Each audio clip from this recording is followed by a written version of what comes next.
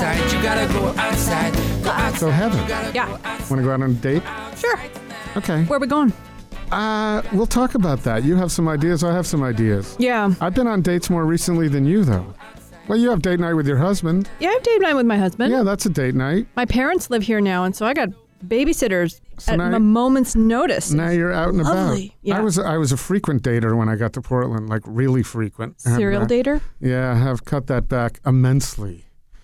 And but I had most of those dates, first dates, which most of them are casual.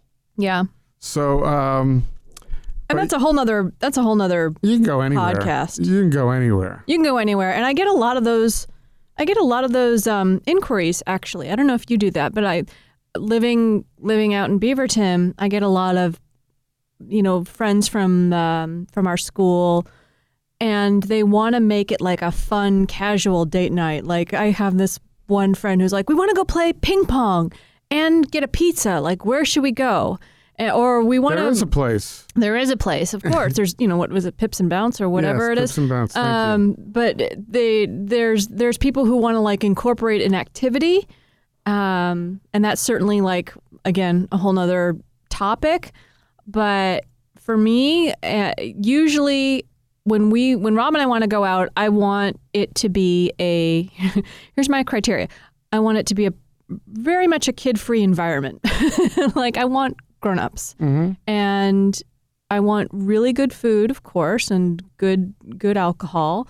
And I want to be able to dress up a little bit because Portland is so casual that I kind of would like to put on a pair of heels and lipstick and look cute and go out and have a special time. That's not my criteria. I'm not putting on lipstick and heels and looking cute, but there are some places to go that are if you have a special someone to go to and you want to have that. I get asked a little bit, but not too often. Someone just asked me where is a nice, quiet place to go for two and have a pretty, sophisticated dinner. Sophisticated dinner. I got it because we had it. What do you got? And this is really in my top 5 of dining experiences since I've been in Portland. Is Row. Oh yeah. Yeah.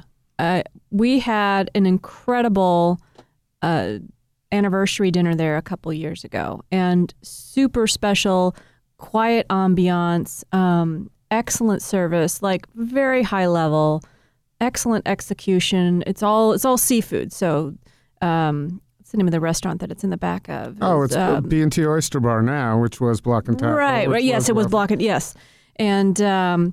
But you feel like you could be in Las Vegas, or in London, or I don't know if I'd think of Las Vegas, but interesting that you say that because when we started talking about this, and I don't know if I thought of Row, but I had one of the absolute best dates I've ever had in Portland at Row. It was wonderful in every way, and I'm still friends with the woman I went with, Monica. Hello, Monica. Hope you're doing well.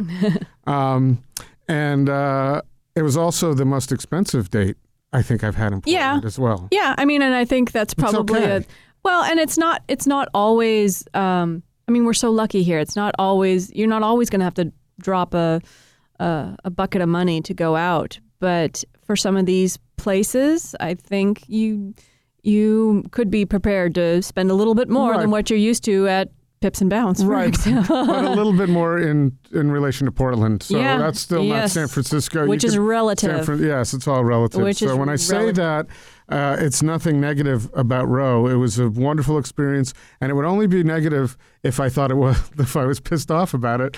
I was really happy to have had that experience. Yeah, and, because you can have really nice dining experiences, but then be at a communal table. Yes. Like Rob and I went to.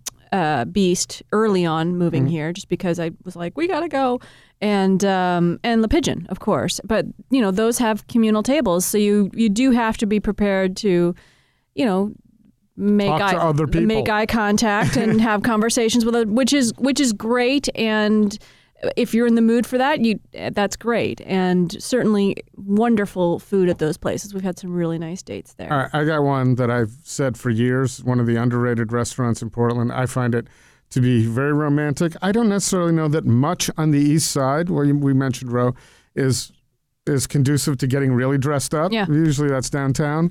But DOC is one of the really nice spots to go on a date. Mm-hmm. And none of these I'm going to suggest would be good for a first date. That's what I'm used to. Yeah. But date at DOC would be really beautiful. And if you want to go on a date with two couples, it's especially nice because if you couple that you like, you do the tasting menu there and do the wine tasting, and it's fantastic. It's lovely. Yeah, that's a great little place. And across the street, so what would make a really nice night, then going across the street to Expatriate, which you could dress in any fashion and feel great at Expatriate. Or go beforehand. Yes. Because a lot of times we do drinks beforehand because, especially with Expatriate, which can get busy later on. Yes. It's a good place to hit. You know, and another place that comes up on many lists that we have, different subjects, Paley's Place. Oh, yeah. Is a really nice date place, and you feel cared for. You feel cared for, and there's a place where you feel that you could dress nicely, as well as Imperial. There are other places, same thing. Yeah. There are quite a few opportunities downtown. I think downtown is more conducive to wanting to dress up. Castagna. I feel like we don't talk about Castagna because it is such an important place in the Portland dining scene, and we don't talk about it nearly as much as we should. If we had Gary the foodie on every week, we'd talk about it all the time. Well, he would be coming straight from the gym in his fanny pack and gym shorts. He doesn't have to be at the gym to be wearing those. Right. but still, I mean, you talk about super special ambiance and just out of this world cuisine, and it's experimental and it's a little bit avant-garde and it challenges your senses, but it's just delicious, and it's just an experience unlike anything else that you will get in Portland. There's nothing else like it, and I think worth every penny. And a lot of other chefs talk about Justin as one of the true talents here. Yes. And of course, Matt Leitner was, and he left. So right. But it is a New York caliber restaurant and a New York experience that you are getting right here in Portland. So if you haven't been to Castagna yet, people, please go. It's amazing. It's absolutely fantastic. Got another?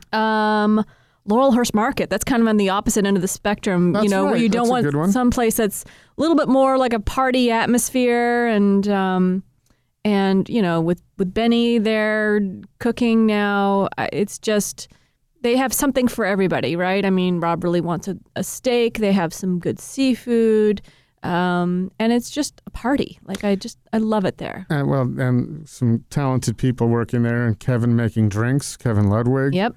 But so you mentioned those, and it brings to mind El Gaucho and Ringside, which I think are really nice, which are really nice date spots. I mean, dark lighting and that whole vibe that old school. Isn't right. It's old school. Old school. But it's but I think if you're looking for a place you can dress up, that's certainly you have to. Yeah. You need to. So that's a good criteria where you wouldn't feel comfortable otherwise. Yeah. Well, and the one to get to on my list for that kind of vibe is Blue Hour. Yes. Because I've been there for lunch. I haven't been there on a date night yet, but certainly a place where you can go out with the ladies or on a date, and you can have a very special experience. And Chris Carricker there now. Yeah. New chef in the kitchen, so and ambiance. Yeah. Right? That's right. And I've got a few others jumped in and out of my mind. I'm giving this to you. That's what I got for right now. I mean, if I thought harder, I could.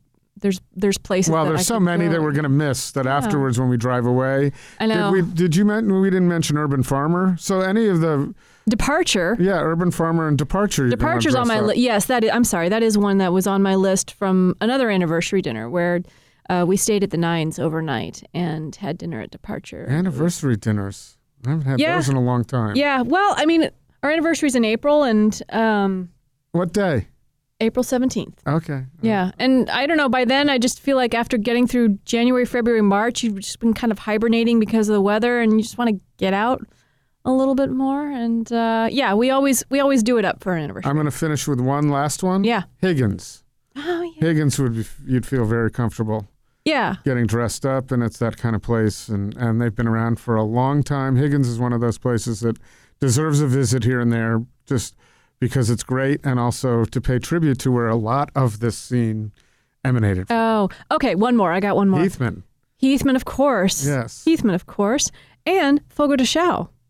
Oh, if you haven't been there, that's a really special, fun place. I got to go back. I went for the media opening, and I loved it. Yeah, you can dress up, you can dress down, amazing cocktails. You can have a caipirinha, which is one of the drinks, the national drink of Brazil, that's made with cachaça and limes and sugar, and it will set you right for the meat fest that is about to happen. And delicious, lots of fun. Good we place still to haven't go. made me want to go out on a date this weekend. Although I'm going to be in Barcelona, so that's going to be I'll come back with that list. A 3-week date with Europe. Yes, and I'm looking forward to it with some great people. So anyway, we hope that's enough to go on for a little while for your dates. Let us know on @FoodPodcastPDX if you have your own ideas as well. Right at the Fork is recorded in the beautiful studios at Alpha Media and expertly sound engineered by Court Johnson and produced by me, Heather Jones. If you want to find us, we are on iTunes and Stitcher and SoundCloud. We love ratings and reviews, so thank you to those who have done that, and please, we hope you'll continue to do so. You can find us at PortlandFoodAndDrink.com and PortlandFoodAdventures.com, and of course right at thefork.com, discoverportland.net, and now at foodcartsportland.com. Lots of great places to find us. We're also on Twitter, Food Podcast PDX, and of course Facebook as well. Also on our website, we now have a donate button. So if you enjoy the podcast and want to see it continue, please donate, and thank you so much. Go outside, you gotta go outside.